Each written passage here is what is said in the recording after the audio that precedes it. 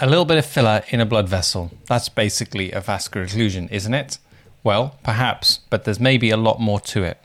Recently, I've seen a number of vascular occlusions, and these have spurred some interesting discussions on what it is that's actually going on underneath the skin. So I thought we'd do a recap on the different mechanisms by which vascular injury can actually cause necrosis. And that's what we're tackling on this week's Aesthetics Mastery Show.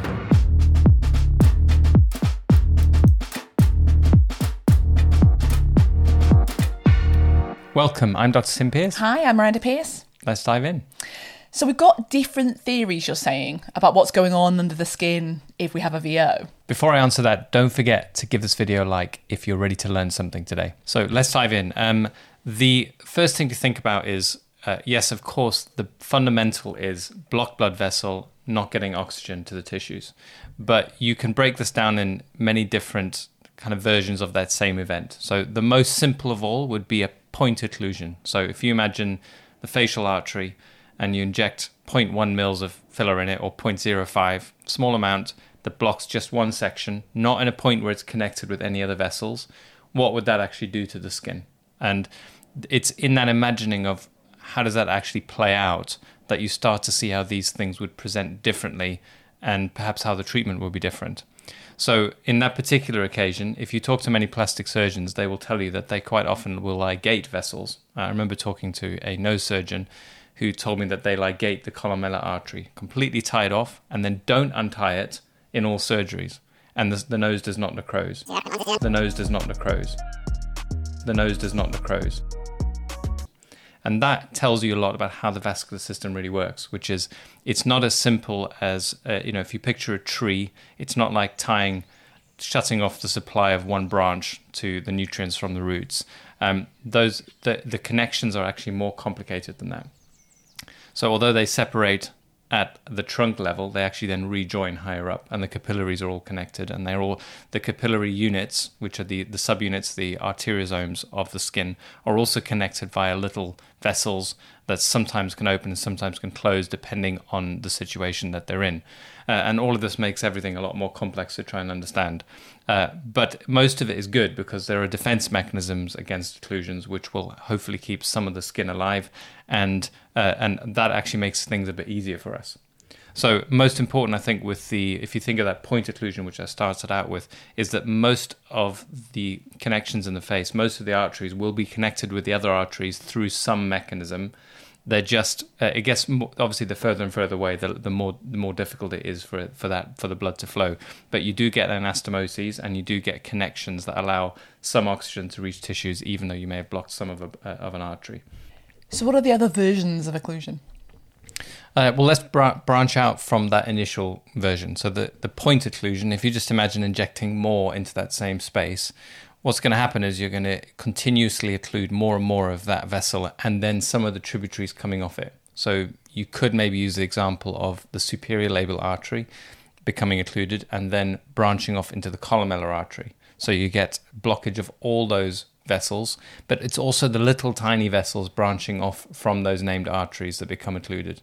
And that is instantly more comprehensive because there's no way for it to get around. It's not a point, it's a whole section that gets blocked off. And there will be some support, but probably not enough support in most cases for that tissue to be alive. So you blocked off a significant artery with all the branches from that artery, and that is a much more comprehensive blockade of the important oxygen not being able to get through. So in this second version of the VO, which is more comprehensive, how do we know? What would we see? So these are the more common ones that you see where you can actually see the anatomy underneath. So it may start with a small area of discoloration, and then you see it develop over time. So, the big ones are you can actually see the path of the facial artery. Sometimes it goes all the way up into the supratrochlear artery. So you see that whole network of blood vessels all occluded on just one side. And these tend to, therefore, go with larger injections. So they tend to be bolus injections. Sometimes it's a cannula that stayed in one place for a while, but they're certainly higher volume because there's more product in the vessel and it's flowing out more. I think probably with the previous version, if you get a little bit of product into a vessel, you don't always even see the occlusion. And maybe those are the ones that are responsible for the emboli that come later, when that little point occlusion of filler moves its way into a more end artery type structure, and then you get a patch that develops later on. I think it's much rarer, but those are the two different ways it'll play out. So much larger volumes, and that is why you see it affects so much more of an area and be more comprehensive. So I don't think you could possibly achieve that with a tiny amount. What's the next type of occlusion? So I've considered the step up in complexity being that if you had the similar sort of named vessel occlusion with obvious connections that we all know about, there's a step in complexity beyond that where the anastomoses are confusing things. So, it's the classic example might be, is it the infraorbital artery that's occluded, or the facial artery, or the superior labial artery, because there seems to be an occlusion everywhere. Now, that could be anatomy that's different, but perhaps there are occasions when the anastomoses confuse us. I know some of the cases of blindness are thought to have been occurred because of the superficial temple artery having connections to the supratrochlear artery. And those anastomoses, even though injecting the temple, and theoretically that's mainly the scalp, there is this anastomosis that confuses things. What is an anastomosis? It's simply a connection between two major branches of vessel. So supratrochlear artery, if you look at a simple textbook, it just supplies the forehead, but and then lateral to that, you'd see the superficial temple artery, but they're not necessarily connected. They're often drawn separate, but in reality, there are connections between them that are open all the time, continuously patent. And if you inject saline into cadavers, which is one study that I've seen, you will see that the saline effectively comes out of the periorbital region. So it's connected to that internal carotid blood supply via the connections. So once that sometimes makes a more complex presentation if you've occluded those vessels and some of the connections to it. I'm kind of thinking, God, like there's so many different ways you can go wrong. And I'm immediately thinking, how can we just, as soon as we think we might have an occlusion and we feel sure enough to try and reverse it with Hyalase, are we just going for it and trying to flood the area as much as possible? Or are you thinking that actually we might need to kind of go higher up and try and reverse? You definitely need to take your time in an occlusion to map out the area according to what you can see, and then ask yourself the question, what would the anatomy tell me could be next? So that you're thinking about the deeper vessels. And we saw that interesting case with a very clear occlusion in the chin, but later on emerged to be affecting the neck as well. This is the kind of thing, I think it's the next example we're going to talk about, which is the most complex version where where you need to know your anatomy, but you need to have your clinical skills up to date as well. So you need to be studying both what you see and what you know, and ruling out all the different versions that could happen. And of course, using the newer techniques that people have got for actually isolating where the occlusion is. So ultrasound, I think, is going to be very important in the next few years. I think it'll become more and more common that we use ultrasound to be more specific with where those occlusions actually are. So tell us about this fourth version of VO. So I'm trying to picture the situation where potentially you've had a patient being rescued for a time, so they're having lots of Hyalase injected and lots of massages, and are you kind of fragmenting that filler? Now, I know when I did that experiment with filler recently, the filler I used did not dissolve instantly. I didn't inject Hyalase and see it all turned to gel. It became more fragmented, and as you're mixing it, which would be similar to a massage, it can break up into different sections, and you start to wonder, are there anastomoses or choke vessels that don't close down properly that allow these tiny fragments of filler into nearby areas of skin and cause localized necrosis or impending necrosis nearby? Because that's what we saw in this more recent neck and chin occlusion, which is there was an area of normal skin in between the two areas. So it was occluded area we knew about, then some normal skin, and then another occluded area. So that's the most complex version I can think of, which is that you have the named artery occlusion and maybe a branch of that, but then it seems to affect another area which in the textbooks isn't connected. And that's the most complex of all. And you think that happened because whilst it was being reversed, the clinician pushed the filler out? I have no idea for sure. I'm trying to imagine what could explain that. And it's one of these many things in medical aesthetics where it's going to be very, very hard to get to the bottom of why the clinical picture looks that way. But it does make sense to me that the vigorous massage is going to disperse product, and hopefully most of that will be good. One of the interesting things I came across when I was researching this is that these choke anastomoses. These are vessels that can close down when there's inflammation, maybe preventing occlusions from spreading into nearby arteriosomes, and potentially even allowing some of that filler out into the venous system if you keep pushing it through the system. And then perhaps that is a safer place for it to be, because that vessel may become patent again. And filler that gets into the venous system is relatively safe. It basically goes into the lungs and probably gets stuck there, but doesn't cause any clinical symptoms. What does patent mean in this context? Just open. An open vessel is patent. So what are these choke vessels? So this is a concept that comes from plastic surgery, and the choke vessels are little connections between neighboring angiosomes. So the angiosome you can think of as, it's almost like a little tree of blood vessels that supplies a patch of skin. But in neighboring patches of skin, unlike trees, there's actually connections. There's some smaller branches that would almost connect two neighboring trees, if we stick with the tree analogy. Now, if there is an injury to one of those blood vessels, or the blood supply is not quite enough, the angiosome that's nearby can be supplied by these choke vessels, which respond to the shift in pressures. So normally the pressure is fairly neutral between neighboring angiosomes, and as one drops off, the mechanical forces can cause that choke vessel to become bigger, to hypertrophy, and allow more blood flow through. So it's almost certainly an important part of the healing process if you do have a vascular occlusion. But there may be some supply in some cases, if it's not entirely closed off already. So I'm not quite sure, and I'd be interested to see what the data is on this, on how patent those vessels are, how big they actually are. They're not seen in the same way as the normal anastomoses. I think they are smaller.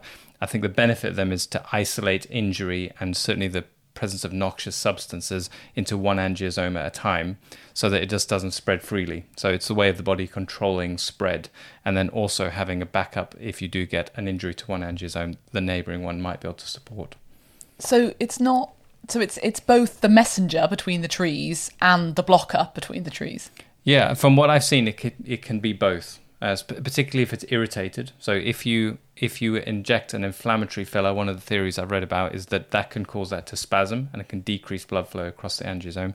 But similarly, if you've got a blockage and the mechanical force of the blood pressure then goes up because it's trying to get through that space, within the first 48 hours or so, it can actually start to hypertrophy and get bigger and allow more blood flow through. So it's almost like a control valve to allow more blood flow in when appropriate, but also to cut off blood supply if not appropriate. What's the fifth type of VO? So there is this theory that you could cause necrosis with a venous emboli or a venous occlusion, and that's definitely true in some parts of the body. So we know that from retinal vein occlusions. That's something that happens, unfortunately, in medicine. People get an occlusion in their retinal vein and they go blind because the blood can't leave the eye. That's quite different to probably how most of the skin is, though, because those are end arteries and end veins, so they haven't got, as you can imagine, the shape of your eye. It's quite an isolated structure. Hasn't got lots of different ways you can get blood in and out of it. And I think the skin is, broadly speaking, different to that. So my suspicion is it's much harder to cause a necrotic injury with a venous embolism or a venous injection, although many clinicians will say that they've seen one. I wouldn't say many, but I've certainly met a few. And I don't know for sure. I think it's possible. And we don't know for sure whether that would cause necrosis or just cause what I think would be more likely would be similar to what you might see in a DVT, but on a bigger scale. Now, I know DVTs can cause necrosis, but that's very rare. Mostly what happens if you have a big blockage in your leg is your leg swells, it gets more edematous, it gets warmer to touch, it accumulates fluid. And that's probably what I'd expect to see if you occluded a vein, which would be puffiness, a discoloration, discomfort, inflammation, but not, I think true necrosis would be harder to achieve. I think it's possible. And of course, the other big benefit you have with veins is if you do massage them, like we said earlier, there's a bit more chance you could massage it into a larger vein and then eventually massage it out into the systemic circulation where it won't cause a blockage. What's the sixth type of VO? So the sixth type is really something I've been interested in for many years, actually, which is not so much an intravascular injection, but pressure from the filler compressing the blood vessels from the outside, and in particular the capillaries. So I suspect this is quite likely, and I'm pretty sure I've seen some cases now looking at them where the pressure of the filler is enough that you can compress the capillary vessels and not allow blood flow through. And I think it happens in areas where the skin is tight and where you're relying predominantly on capillary blood flow. So the tip of the nose is the one that's got me thinking about this recently. I've seen a couple of cases, and you will see this if you inject the tip of the nose. You get a red nose that sometimes doesn't settle for a long time. I believe that's the capillaries compensating for this pressure. It's basically a stage 1 pressure sore. And I think if they are big enough and left long enough, that can cause necrosis. So if you saw a red tip of the nose, do you just reverse it like you would for a normal VO? So, I mean, it depends a lot on the individual situation, because it's normal for your nose to be red after you've just had an injection in it. So this is where it gets complex, is that you should anticipate your clients will have red noses after they've had an injection. But how long should that go on for? I certainly get uncomfortable beyond 48 hours. I'm starting to worry, and I'm assuming you've done capillary refill test all the way through your procedure. I normally check capillary refill almost every injection if I'm doing non-surgical rhinoplasty, and then on discharge you'd know for sure. So that will give you some reassurance that it's not a normal VO where your capillary refill will decrease.